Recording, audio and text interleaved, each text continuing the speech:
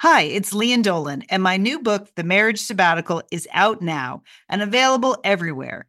People magazine chose it as an April pick of the month, one of the best this week. A hopeful take on commitment, they said, and an innovative story about marriage. Sounds juicy. The Marriage Sabbatical, out now, available everywhere. It's the Satellite Sisters. Hi, this is Leanne Dolan. I'm Monica Dolan. This is Sheila. I'm Liz Dolan. This is Julie. Real sisters, real life, real conversation. Down to the corner, my sisters and my brothers, there for one another, won't you? Man, I know you wanna let yourself go. Tackling the world one cup of coffee at a time. The Satellite Sisters. We are the Satellite Sisters. Welcome to the show. It is Sunday, November 2nd. Okay, who can believe it's November? Nobody. Nobody. I'm Liz Dolan. I am in Santa Monica, California, joined by my sister Julie in Dallas, Texas. Julie, how are you? Glad to be here, Liz. Yep. And we have a special guest, our Satellite Sister Next Generation, our niece, Megan Dolan Saporita. Megan, welcome back to Satellite Sisters. Thank you. So happy to be here today. Well, we were thinking about you about a lot of things over the last couple of weeks, and we realized it had been months since we had you on the show. So here you are. Sheila is not going to be able to make it this week, but she did want to send in a news bulletin about her daughter, Ruthie. I know you guys saw this on Ruthie's Facebook page, but last weekend, Sheila was telling us on the show that Ruthie was interviewing for a job with an A-list director, to be named later, right? Where we will only name the A-list director if Ruthie actually gets the job. Right. But then the news that we got, which we didn't expect, was this week on Ruthie's Facebook page. She posted this incredibly exciting news. And she said, incredibly honored and thrilled that Spike Lee has chosen little old me to be the recipient of the Sandra Efraimova Film Production Fund for my thesis film. I'm ready to get to work and show you guys a dance film I'm very excited about. I'm really incredibly thankful to Spike for pushing me and believing in me. Look out, realness is coming. So that is super exciting that Ruthie won a prize, and she won it from Spike Lee. And that is... Who she calls Spike. Who she goes Spike, exactly. You don't even call him Mr. Lee. That is... Spike Lee. What do you think, Megan? Like, Ruthie is your age. You guys are, like, cousins there in the New York scene. Pretty exciting for Ruthie, huh? It's super exciting. I'm so proud of her and so excited for her because I know that she's been working so hard. I actually went to see her film, one of her thesis projects, The Charms, when she did that production. I think it was last winter. And it was amazing. She's so talented, and I know she has a close relationship with Spike. Spike, now I can call him Spike. Yes, you can. So I just think it's awesome. I think she's so deserving, and I cannot wait to see what she does. Yes, so super exciting. We wanted to pass along that news. The news on the job interview, by the way, is that she was interviewed by the current assistant. So apparently she has to work her way up the chain before she gets to even be interviewed by the principals in this situation. Anyway, so Sheila was busy this weekend. Monica also sends her best. She was busy. And Leanne is working a bunch of weekends this time of year. So that's why it's us. I think this is a pretty awesome threesome, though. So, all right. Megan, last time you were on the show, you had just bought a new house, which was your first ever house. You got married about a year ago. Then you and Greg bought a house. So how's it going? And now you're starting to celebrate the holidays in your house. Yes, exactly. We just had our first exciting holiday, Halloween. It's going great. Yeah, I think last time that we spoke, we had either just put an offer in or just got accepted, and we did what we've been calling the coast-to-coast move on Long Island. So we moved from the South Shore to the North Shore. From a small apartment on the beach up to a town called Northport, New York, that, believe it or not, is directly across Long Island Sound from Westport. Which is where you grew up, which is very nice. And that must be very nice for you and for your parents, right? Yes, exactly. So it's really exciting. The house is an older house, but was, the people we bought it from were antiquers and collectors, and it was just in great shape. So really, we just painted and moved our very little bit of furniture from our tiny apartment in, and that's pretty much where we are. So it's very spacious inside because a lot of room, not a lot of furniture. Right, exactly. So that's what we're doing slowly. Somehow, however, the garage, which is, the kind of man cave right now, somehow a lot of accessories and things like that have ended up in there. One of the first times I went in there, I said, "Oh, when did we get this surfboard rack?" And my husband said, "Oh, I got it for my birthday." I said, "Oh, that's so nice. Who gave it to you?" "Well, I did." Yeah, you're going to have to be watching the Home Depot charges from now on, Megan. Somehow things, it's always on sale. Mm-hmm. But you can't expect him to live without a surfboard rack, though, Megan. Come on. No, they're supposed to go on the ground. But our really exciting news is that we've been planting grass. So we've been literally watching grass grow, and it's very exciting. You've really turned a corner. So how was Halloween in your neighborhood? Do you have one of those neighborhoods where there's a lot of kids, a lot of trick-or-treating, busy? We do. It was busy. I wouldn't say we got more than like 30 or 40, definitely nothing like Leon, but I was so excited. I mean, when it turned 5 o'clock, I ran out of work. I flew home to the point where I was driving down the street saying to kids, "You can come back to our house." So it was really, really fun. Now, what kind of candy did you go with, Megan? What was your candy strategy for Halloween? Well, I just bought assorted chocolate candy because in case we have some left over, that's what we need here. But I was told by one of the trick-or-treaters when I put the bowl out, he looked at me and said, "Well, we're getting a lot of Kit Kats this year." Okay, we'll take some peanut M&Ms then. That's interesting. Okay, Kit Kat, back in fashion. I kind of like to hear that. So, Julie, how about Halloween with your gang? You've got the the young grandchildren. 3 grandchildren, so I went over there to their house.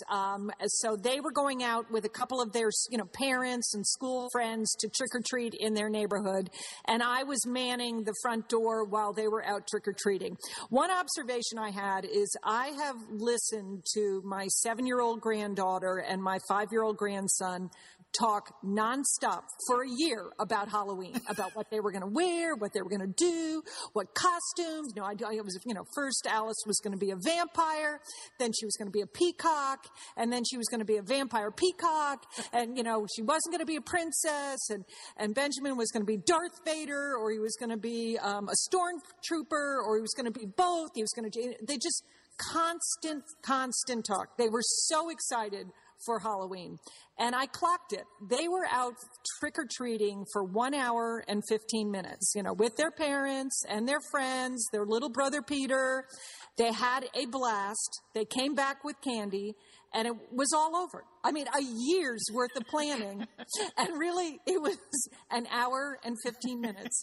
And they loved every minute of it. And they immediately started talking about, well, next year, I think I'm going to wear this as a costume. I don't know if you remember that, but it's a pretty good holiday. It really you don't have to do much to have a super duper time on Halloween, and they really did. We did have one sort of incident that happened a little later. They're in a nice neighborhood, lots of families, lots of kids. There are plenty of kids out on the street, but because Nick and Vera, my son and daughter-in-law, they have the 3 kids, and they needed to get everyone ready for bed. Around 7 or 7:30, they just took all their remaining Halloween candy and they put it in a big bowl. Like they have a big pasta bowl, and they put that out on the front step for people just to help themselves. Whatever they wanted to do. Take 1, take 2, take 5. They didn't care.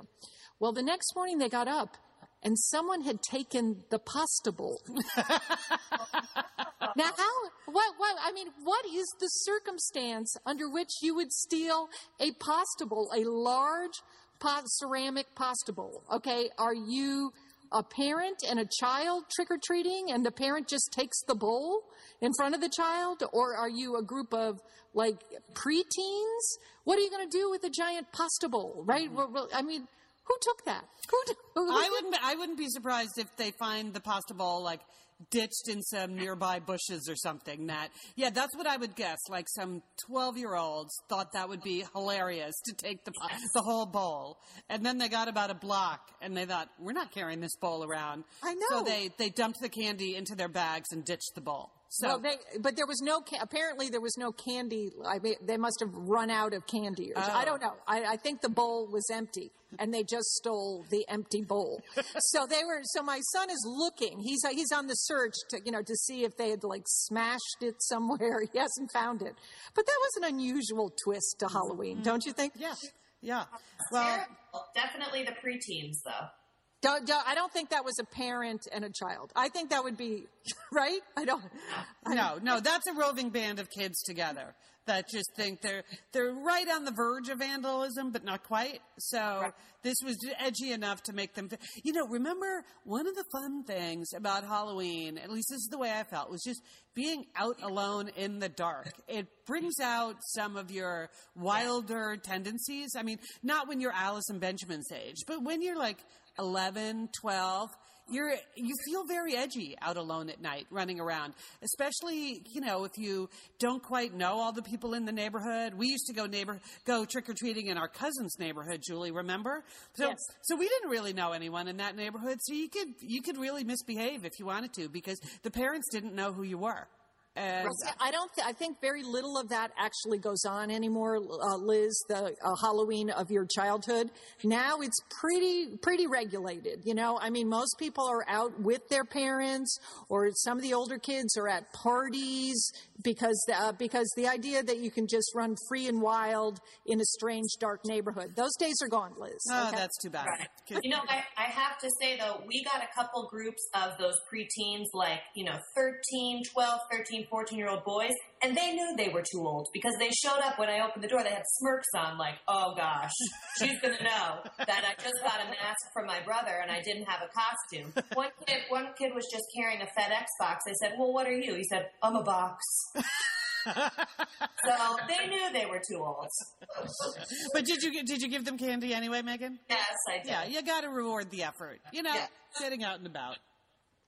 Okay, well, we'll have to plan for next year, Megan, and I think you can really talk to Leanne about Halloween decorations. Start now. They'll be on sale this weekend, so you really can score some good things for your front yard, okay? Yes, that's right. All right, but Megan, I'm so happy you're on the show because I saw there were a couple of stories in the news, and I really wanted to get your, as the next generation, I wanted to get your take on this.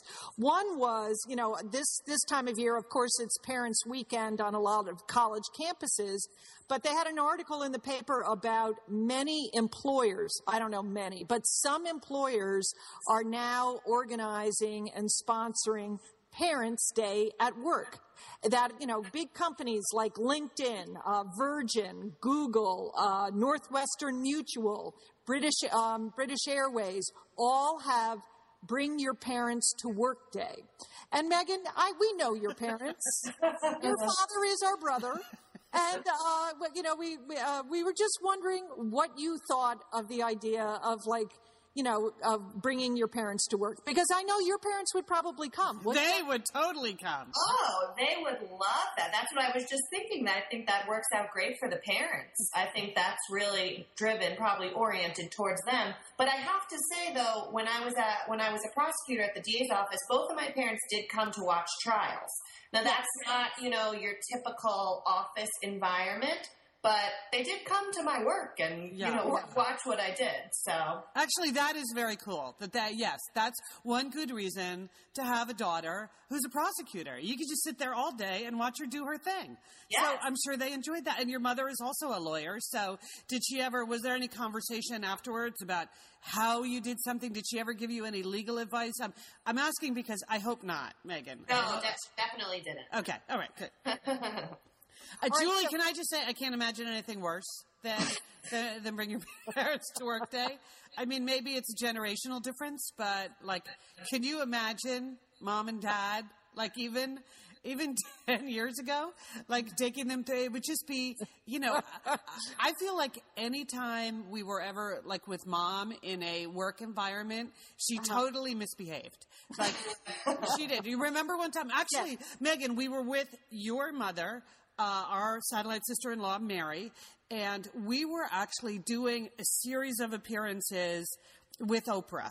And we were like Oprah's opening act at a big live event in Liberty State Park in New Jersey. So your mother, Mary, very kindly brought our mother, Edna, because we were working. And our mom was totally briefed, like, we are working. Do not try to talk to us. We are backstage. Do not try to come there. Please, we will meet you afterwards once it's all over. And we thought we had this all under control because we had your mom in charge of security.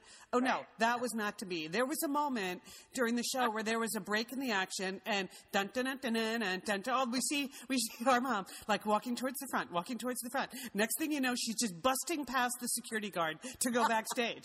And she's like, at this point, she's like an 80-year-old woman, or maybe she was 75 at the time. Yeah. No, nobody's going to like tackle a 75-year-old Edna Dolan. And so she just magically appears backstage.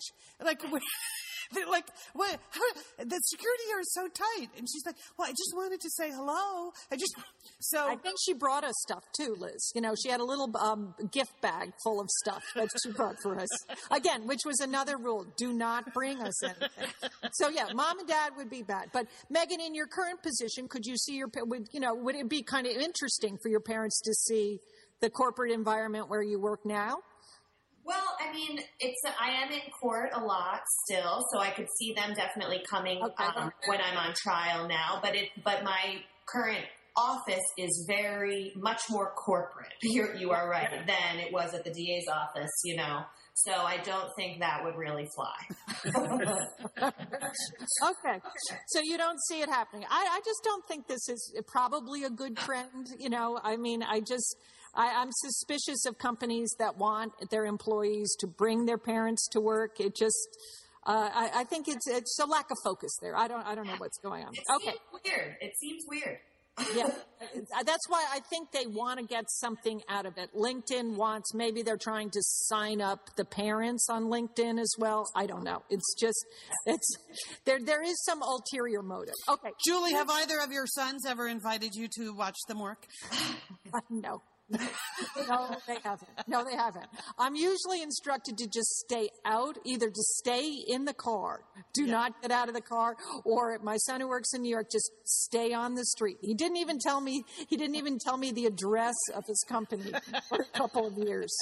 But then I had to ship something to him. So I had to look it up. He's just, so no. But wait, when your son, Will, was working at the Museum of Modern Art, as a tour guide. Yes, he actually gave us a tour, so that was a fun day at work with your son, Will. Yes, that was a fun day at work, and that was great. Yes, but yes, that was. So there are some exceptions, but again, I think it's the office environment. Yeah, that's really. Not good. I understand what you're saying, Megan. You really don't want your parents coming to your cubicle or whatever you got going there. Okay, Megan. Here's Megan and Liz. Here's another trend, a human resource trend that I would really like your take on. And it's the workplace reading assignment. So stick with me. These are companies where your boss comes in and says, I would like you to read this work of fiction. And everyone in our work group is going to read it. And then we are going to discuss it together. And we might even hire a local professor to come in and enlighten us about what this, some other aspects of this book. Do you think this is a good idea? Would you like to be in essentially, like a book club with your fellow employees, but have an assigned reading assignment from your boss? So I'll let Megan go first on this one. I definitely would not into that. I think that sounds horrible. And I also think that would be very distracting from the job. I don't, if they're going to take time out of the workday to do that, I feel like that's counterproductive. But then if they're going to ask you to go, like, let's say, to an evening book club, then that's cutting into your personal time. But you kind of have to do it if your boss is assigning the book and saying, oh, we want you to participate in this. So I am not for that. I do not like that idea. Okay, Liz, what do you think? You're a boss. You're a boss. What do you think about like assigning? They gave the example of a work group that read Snow Falling on the Cedars. Did you ever read that book? Yeah. Okay. Yeah. My book group read it, which is, lovely people I spend time with by choice once a month so that we can get away from work and talk about something other than work issues. So, that's why you have friends, is you can do these things with your friends.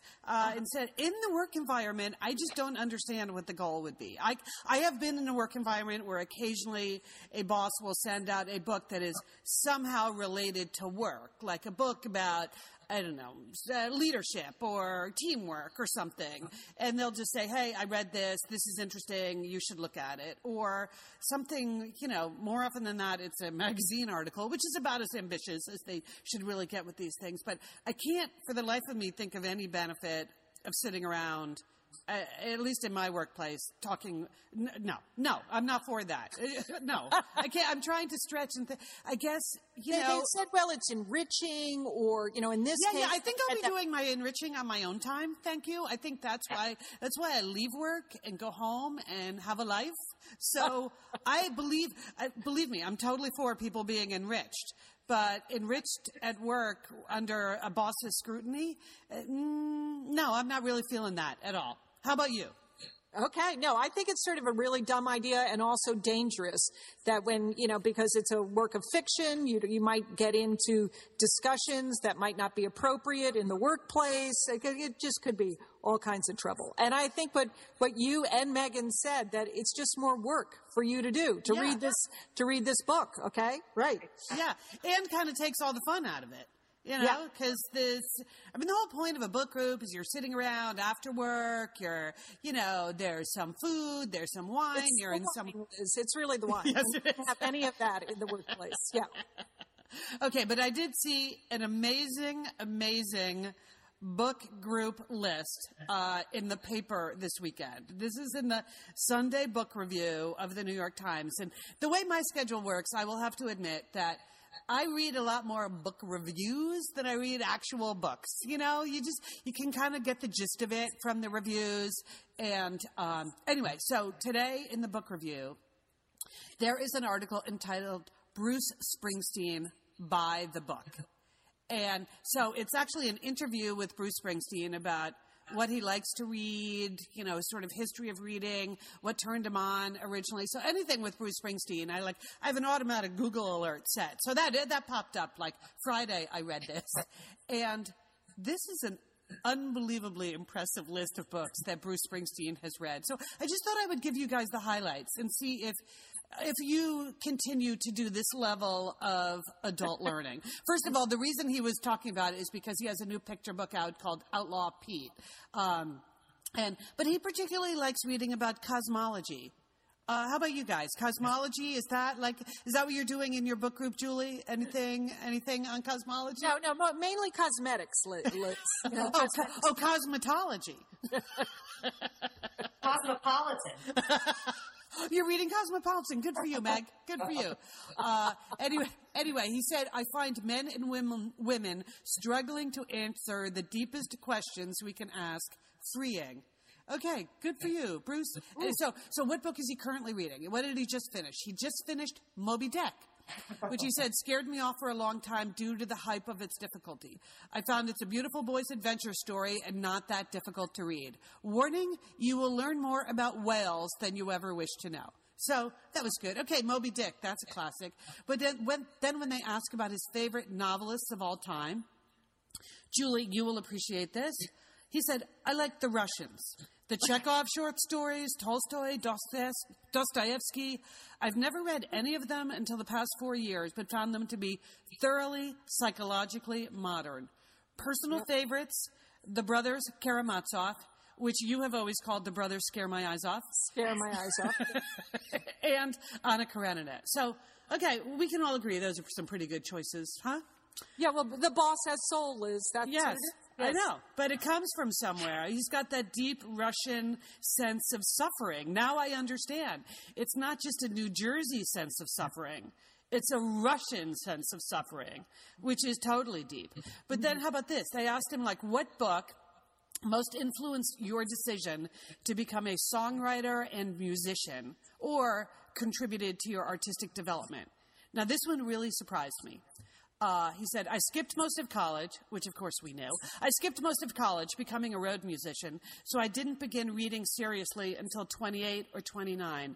Then it was Flannery O'Connor, right?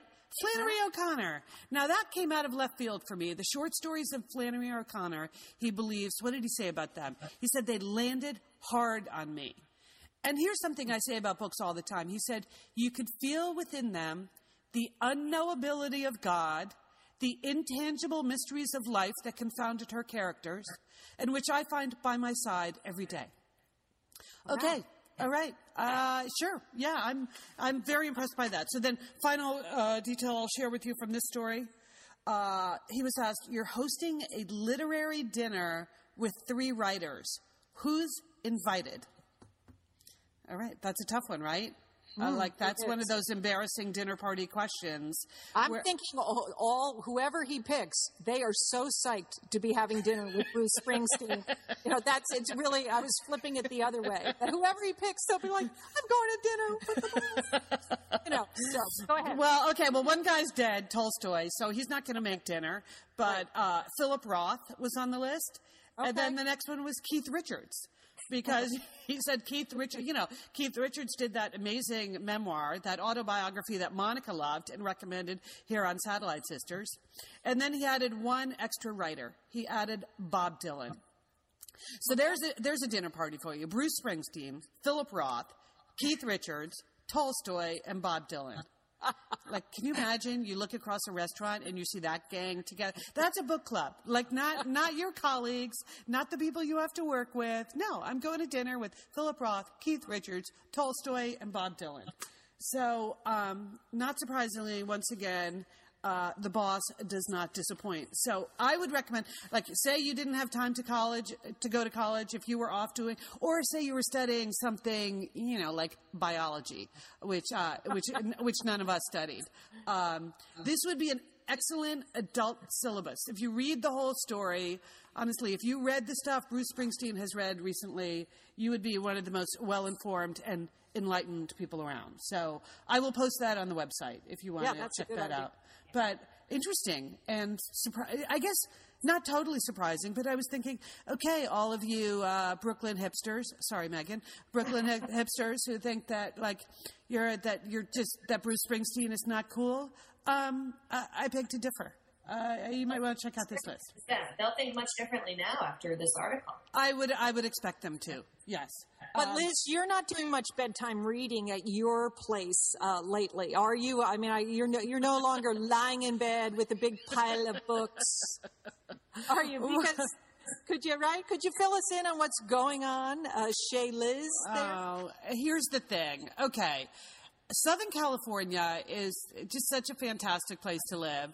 But especially during a drought, I gotta say, because it never rains in Southern California. It just never, ever rains. And for the last 3 years, nothing. We got nothing. Until Friday night, Halloween night, it was really the moment the kids went home and the lights got turned off in most places, it started to pour, which is very unusual. But actually very nice. So I was laying in bed, you would wake up occasionally during the night and hear the pitter-patter of rain on the roof, and you think, that is so relaxing and so nice. But then as the early morning rolled around, 5 a.m., I realized the pitter-patter I was hearing was actually inside my bedroom. It was inside, maybe even on my bed. I'm like, wait a minute, that does sound awfully close.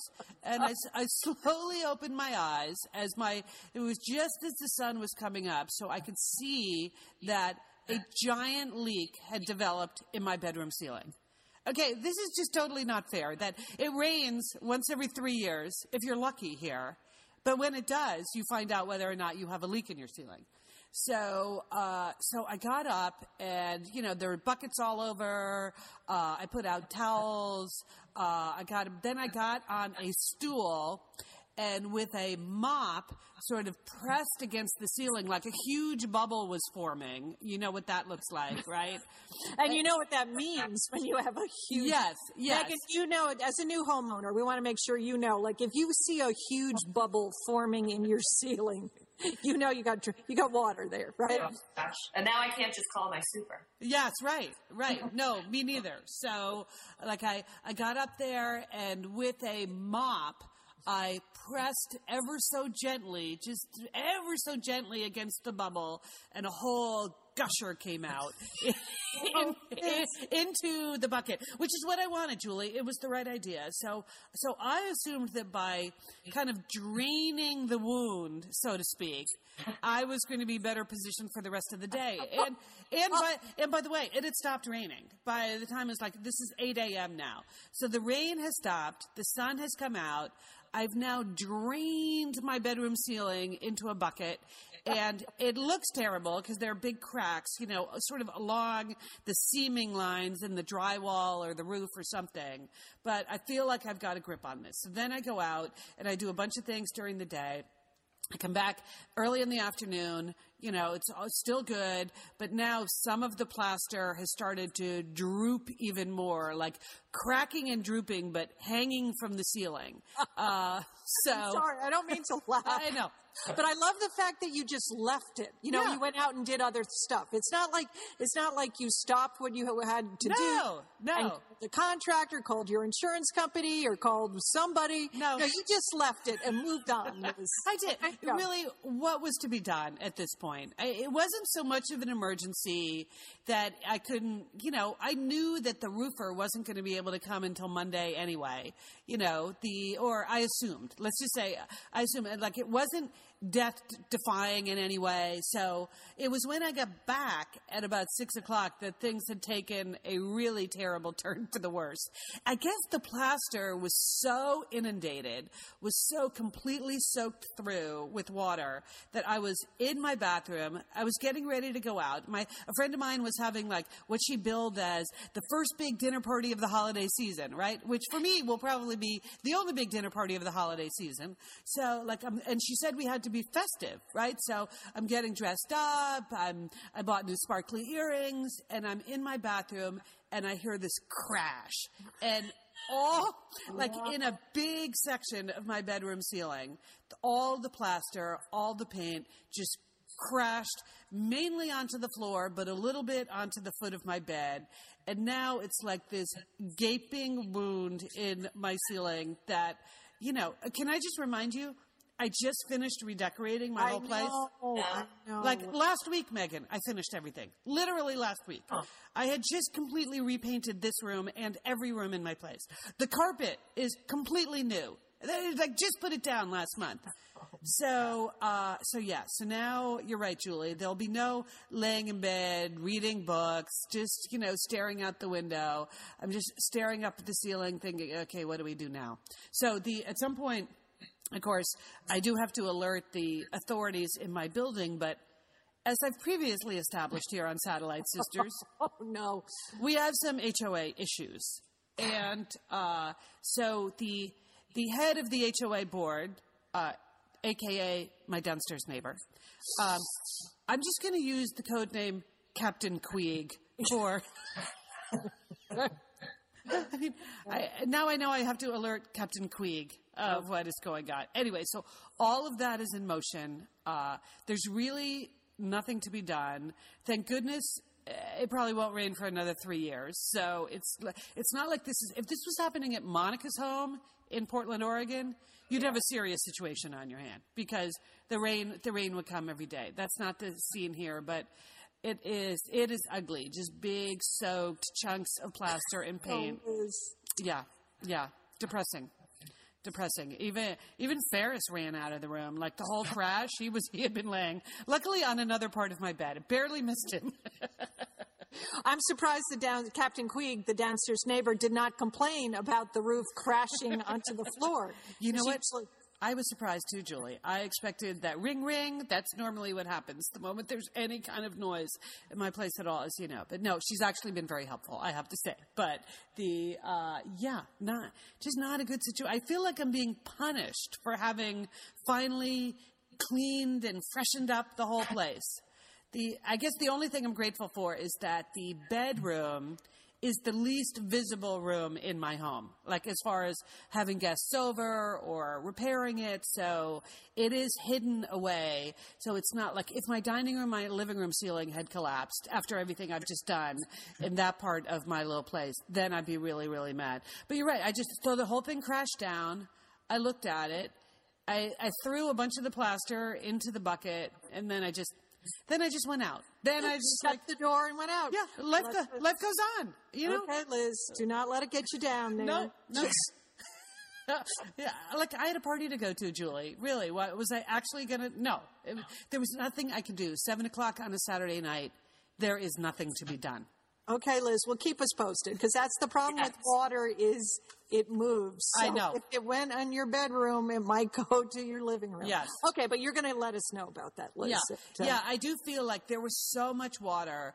There was way more water than actually fell from the sky on Friday night. So that's the mystery to me, is how there could have been that much water, considering it hasn't rained in 3 years.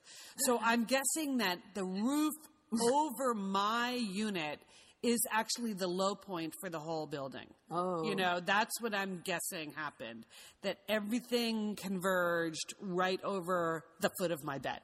Okay. Well, take a lot of, what would the lawyer say to do, Megan? Do you have any advice for Aunt Liz here? Oh my gosh. This is so far out of my realm of professional knowledge. I have no idea. I would just call my dad and ask him what to do. Okay, I'll call your dad. That might work for you too. That's what I'm going to do. I'm going to call your dad. No, I'm sure. Yeah, I have no. I suppose I should alert my my home insurance people, right? So I have a lot of photos. So that's good. I have been documenting it anyway. So yes, I will keep you informed. There you have it. Nothing to be done. Okay, as our sister Sheila says, keep us posted, Liz. Okay. Now, Megan, I want to turn and ask you a question, because Leon and I talked about this on an earlier podcast about when you get married, whether you should change your name or not. And this came out of the news item that Mrs. George Clooney was getting a little backlash about taking the name Clooney, and that people felt like she should have, this was a step back for feminism, that she should have just kept her, her maiden name, and that she has a career and identity all of her own, and why did she do this? So anyway, Leon and I were talking about this. Leon has never taken her husband's name, although from time to time she claims she uses it. And I have tried every configuration where I didn't take my husband's name. I tried to hyphenate it, and everyone thought I was from Great Britain when I did that. So, then I've tried everything. I tried using 3 names. That doesn't work. Anyway, so we wanted to ask you, next generation, what was your thinking when you got married about taking your husband's name, and what are your friends doing? What do you see as trends? Right. Well, I heard your conversation, and I think that, first of all, I just have to say, I'm Team Amal, so she can do whatever she wants, and she can do no wrong. So Amal Clooney, that's fine. But I kind of did the opposite of what she did. I actually still use my maiden name professionally because, I was practicing for about 5 years before we got married, practicing law, and all my connections and everybody that I know knows me as Megan Dolan. So that's the name I was admitted to the bar under. So I'm going to continue to use that professionally, but everything else I use my married name for. And that, like you said, that was the decision that I made, and I just went with it. And how's that working? Like your friends, your friends probably don't use your last name a lot, but you're now like I have so many email addresses for you now. Some say Dolan, some say Saporita. Even getting you on Skype this morning. I know. It's really confusing. It's really difficult. The good thing is I have my old email forwarded to my new email, so no worries. Nothing's going to get bounced. But Dolan is just the best name ever. So it's just, it was hard and sad, but I really wanted to take, my husband's name when we got married. So that's what I did. And it's still a transition. I mean, it's really hard, especially, not that I'm old, but I'm 30. So I've had a lot of life known as something else. And it just is a really big change. And your sister, Catherine Dolan, who got married this past summer, she has also taken her husband's name, correct? She's Catherine Dolan Nordenson. And is she doing the same thing you're doing, where professionally she's still Catherine Dolan, or is she going full-on Nordenson? I don't know. I think I don't know what she's going to do, actually. But the funny thing is that her husband's brother, his wife is also Catherine, so now there's 2 Catherine Nordensons. Okay, that's not helpful. I know. And what have your friends done, Megan? Most of my friends have changed their names when they got married. Yeah, I think most of the people that I know have changed their names completely. Like from bank statements to professionally to everything, have taken their husband's name. Mm-hmm. It is interesting. But yeah, that's what my friends have done. Yeah, because your mother, I mean, really, she is obviously our generation, and she always used the 3 names. Mary McGuire Dolan, but professionally, she was always Mary McGuire, right? Yes, exactly. Okay, yeah. Okay, yeah, it's complicated. It really is. That is true.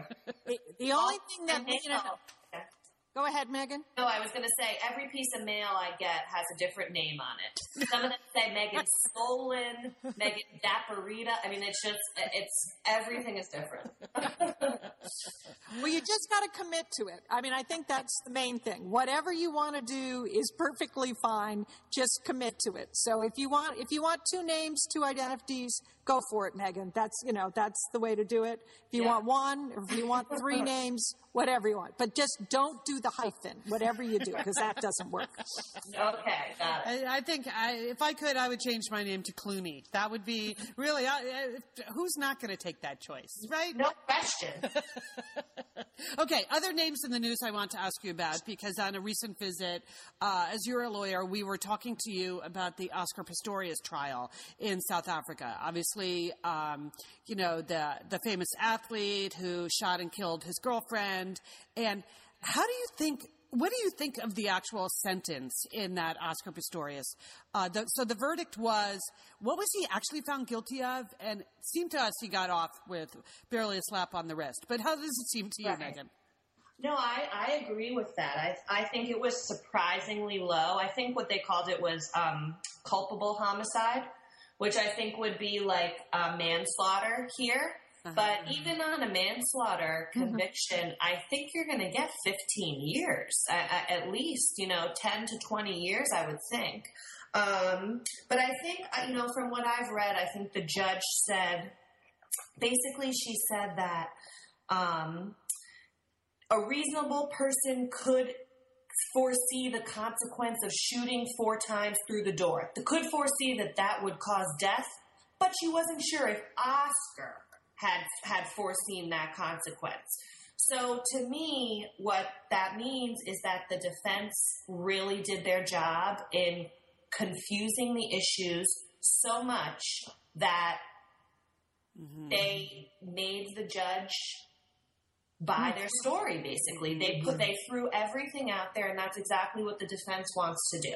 They want to confuse the issues, put, his traumatic past and the fact that it's a dangerous community, and they've been robbed before, and blah, blah, blah, blah, blah. They put all of that out there.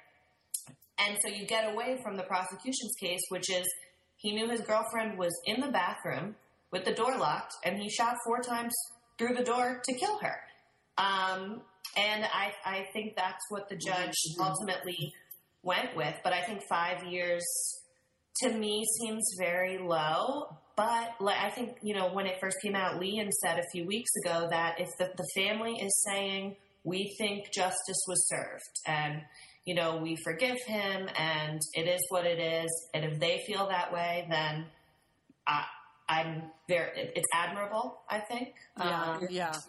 But I think it's sad. I think it's really sad that he could do only 10 months in jail for taking that life. Yeah.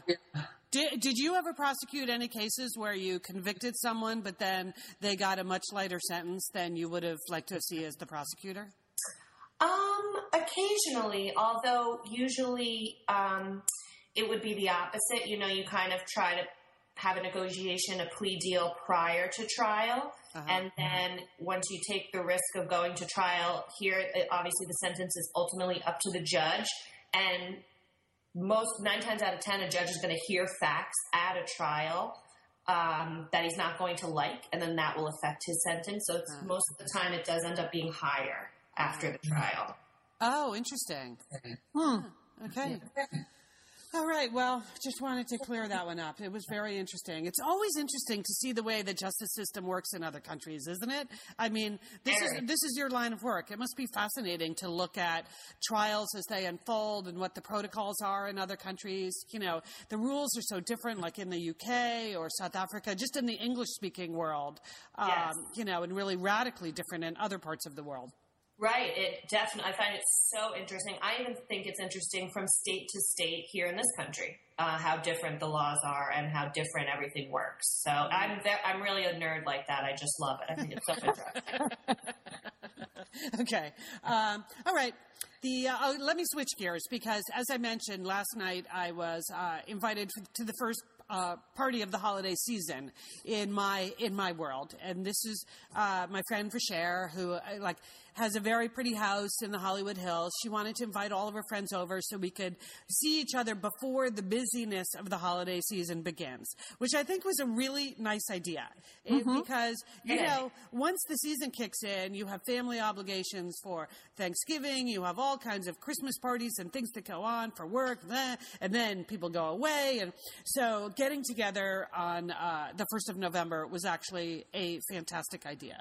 So anyway, I go to this party, and one of the people I bump into is a friend of a friend, someone who I see probably once a year at various parties like this. I run into Lisa, and she's an actress, and you never know with an actress whether to ask about what are you working on now, because you never know if they have a job. It's a tough way to make a living.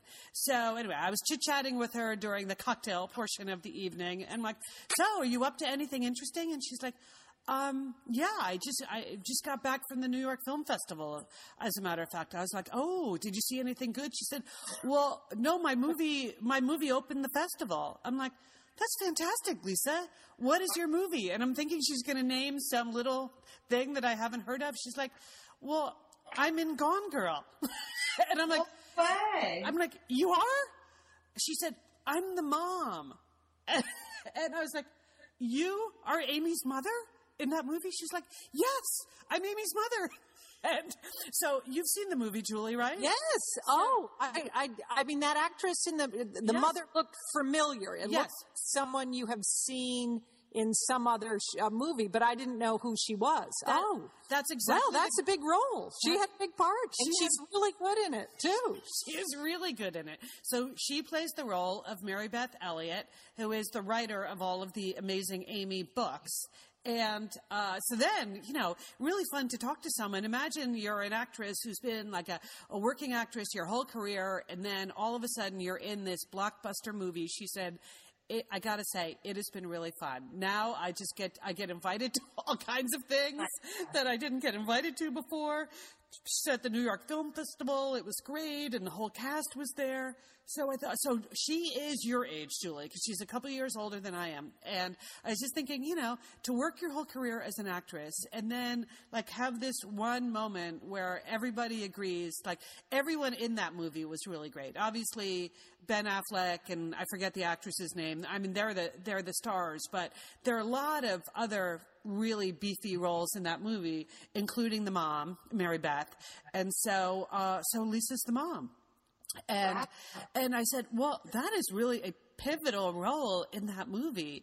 And she has this that's very exciting. Yeah, she has this fantastic voice. She said, yes, Liz, It takes a mother to create a sociopath. I'm like, okay. Anyway, isn't that cool? I just thought I would pass that along. That's amazing. Yeah. So life in LA, you never know who you're going to bump into. And some of them you even know. I was very surprised. On the sad side here in Southern California this week, we had the explosion of that Virgin Galactic rocket. And, it was just a bad week for rockets, but in this case, one of the pilots died and another one is in very serious condition. And I just, that whole Virgin Galactic thing, I mean, I support them trying to figure this out because science does need to keep marching forward. But as a potential passenger, I just want to ask you guys, are you interested at all in suborbital flight? Like, is that something that you would ever in a million years sign up for? Megan, let's start with you. Suborbital flight, yes or no? I mean, I don't think I physically would be able to because I have the Dolan claustrophobia. So I can barely wear a wetsuit. So I don't think I could do it. And Julie? Megan's never going to be able to get in that space. No. You're out. Oh, no way. No way. I do not want to go up that high. There's nothing up there that I want. No, I'm out, Liz. How about you? Well, see, if you want to send me to Mars or something, like if I was actually going somewhere, I'd be interested. But this idea of just going up there and being weightless for a little while and coming back down, it just sounds like a bad boat ride where you're going to be nauseous the whole time. Spending a lot of money to be seasick is what it feels like to me. Anyway, they're obviously experimenting. They're trying to figure this out. As I said, I support the idea of science really figuring it out and private industry being involved in the figuring it out. But it was sad and shocking to see that happen this week. But I would like to just point out that Sir Richard Branson, who's leading this charge, it is his company. He gave a beautiful speech at the crash site, and you can look at it on YouTube. And I would just wish that Sir Richard Branson was on the ballot in my state for come Tuesday, because he just was so eloquent and yet inspiring, and he was certainly sensitive and thoughtful to those that had been injured and lost their life, but encouraged us to dream on and reach on. And it was pretty good. So Richard Branson for president. That's what I say. Yeah, right in it. I haven't seen that. I'll have to watch that. Okay, well, that's good. It's, anything goes in a Texas election, right? Maybe he could run. Speaking of elections, I wanted to, our new signature segment that Leanne launched a couple of weeks ago is a segment called Whose Bright Idea Was That Anyway? Right? She was talking about a neighborhood uprising, and we thought there are quite a few things that could fit under the rubric of Whose Bright Idea Was That Anyway? And so this morning I would like to recommend one thing that's been going on here in my home, and this is election robocalls. Are just such a terrible idea anyway. When you get the pre-recorded calls from people telling you how they're voting or recommending that you vote one way or another on a candidate or an issue. But here in California, maybe it's true in New York and Texas too, we get a lot of celebrity robocalls. And this year, we're getting celebrity robocalls on Sunday morning. So I just got to say, this morning, Maria Shriver called me. And John Legend called me. And John Legend, the musician, is because we have, some education initiatives on the ballot here.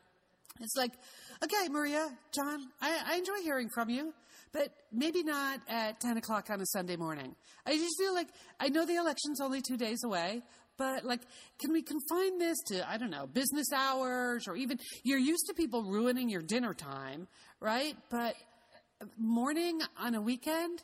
Whose bright idea was that? That just seems like not a good idea. So I don't know if you guys have the same issues in your states, but in California, it's out of control.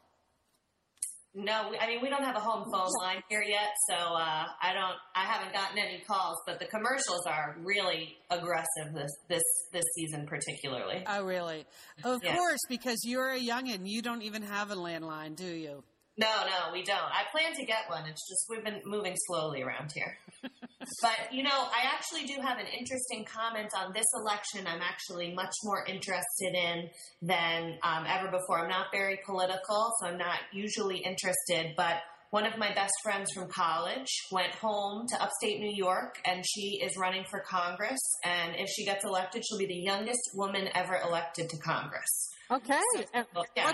What's her name, Megan? Her name Elise. We could do a write-in vote for her.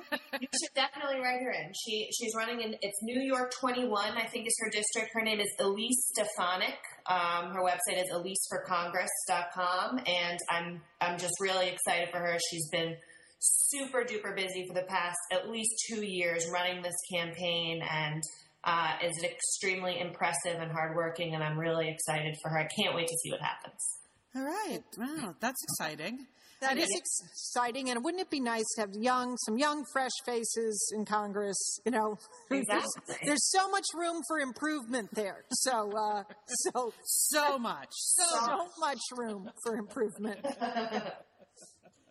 Liz, we're getting here at the end of our show, so I don't know if you want to talk about the real or robots for a second. Oh, I thought we had the terrible 32s. Okay. Oh, well, okay. We've got time. We've got time. Go for it. Okay. Well, Megan, then I have to ask you, because I saw an article again in the paper about a syndrome that happens to people in their 30s, and it's called the terrible. Instead of the terrible twos, this is the terrible 32s, and it's when perfectly normal youngish adults, in part of their development, they turn into cranky, self-pity, people over the discrepancy between the life that they have and the life that they feel they're entitled to based on popular cultural narratives. Right. That they feel that they should have the brownstone, the big promotion, the perfect husband, the children, and in fact, they don't have any of that. And I wanted to know, you're nearing your 30s there. What do you see this with any of your friends, that they're going into this period of cranky self-pity because of the discrepancies in their life? I don't. This is the first I've heard of it, and I did look up the article since we've been talking. It is hilarious. One of the symptoms they note is complicated feelings about Lena Dunham, generally resolving in envy. I think that's great. I haven't seen this in many of my friends, but I think it's kind of a failure to launch type manifestation. But yeah, I don't know. Well, I would say, Megan, if you have friends who are running for Congress and stuff, they are somehow escaping the terrible 32s. You have a public-spirited group, and maybe they will escape some of this syndrome. Julie, your sons who are in this age group, do you see evidence of this with them? Well, not so. I mean, I guess I think probably they know people that through.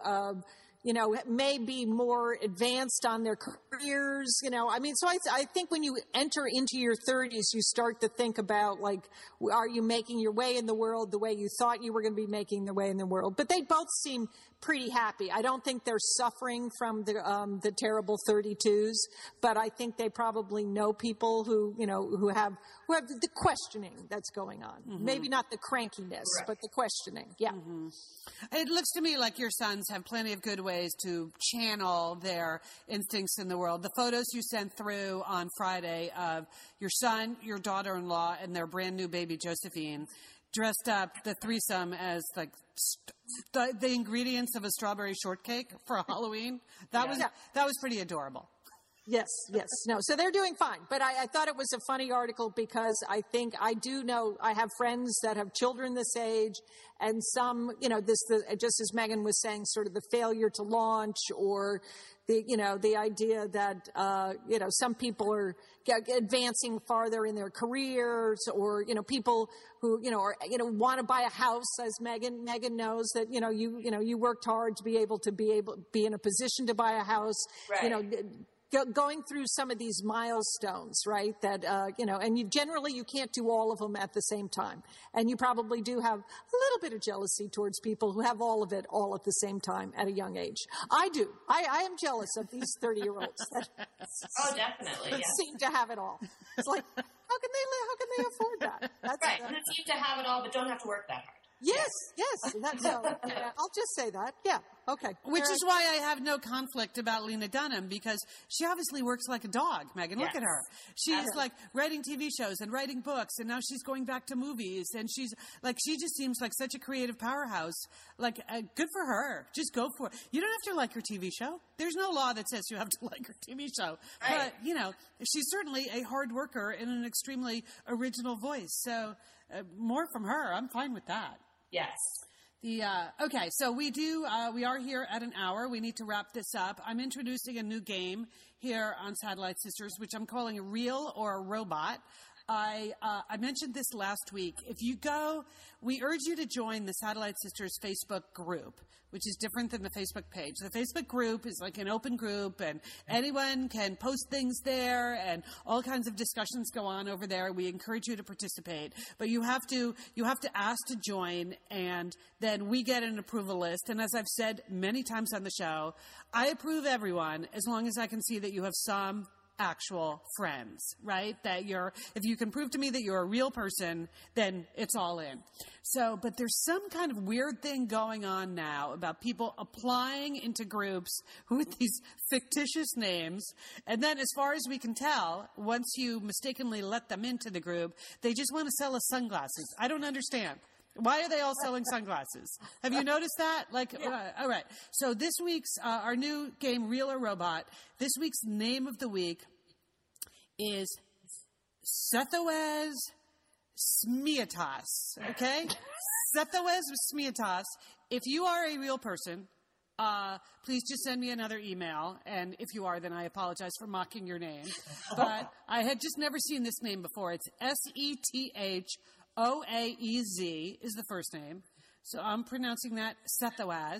And Smietas, Smeatas. Sethowes Smietas. So Sethowes, if you are within the sound of my voice, just email me again. But if you're a sunglass selling robot, we are going to be blocking you from the Satellite Sisters Facebook group. So anyone else who wants to join, as I say, it's so easy to get in unless you're a robot. So just do that. Or if you listen to our show on our blog, that's satellitesisters.com.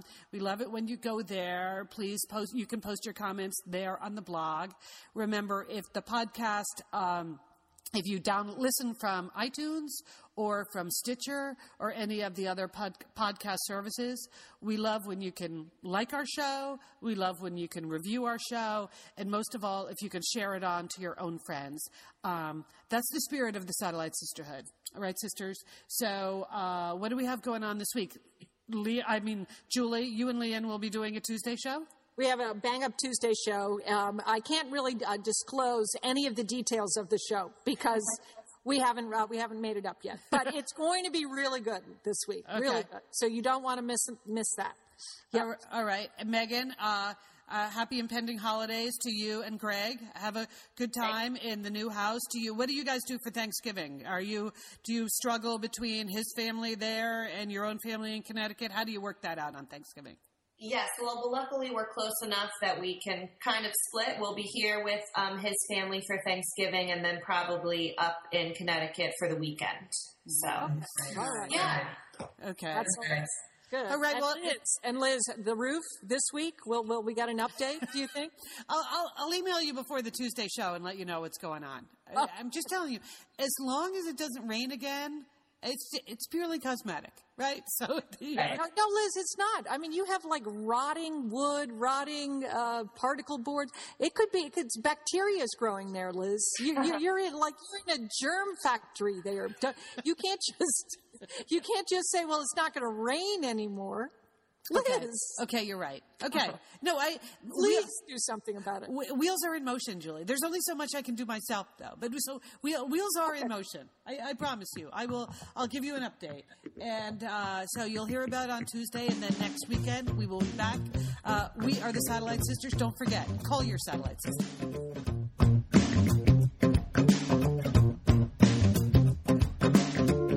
You walk into the world you make. You lose yourself, but you find your way. I'm gonna watch you radiate, radiate, radiate, radiate.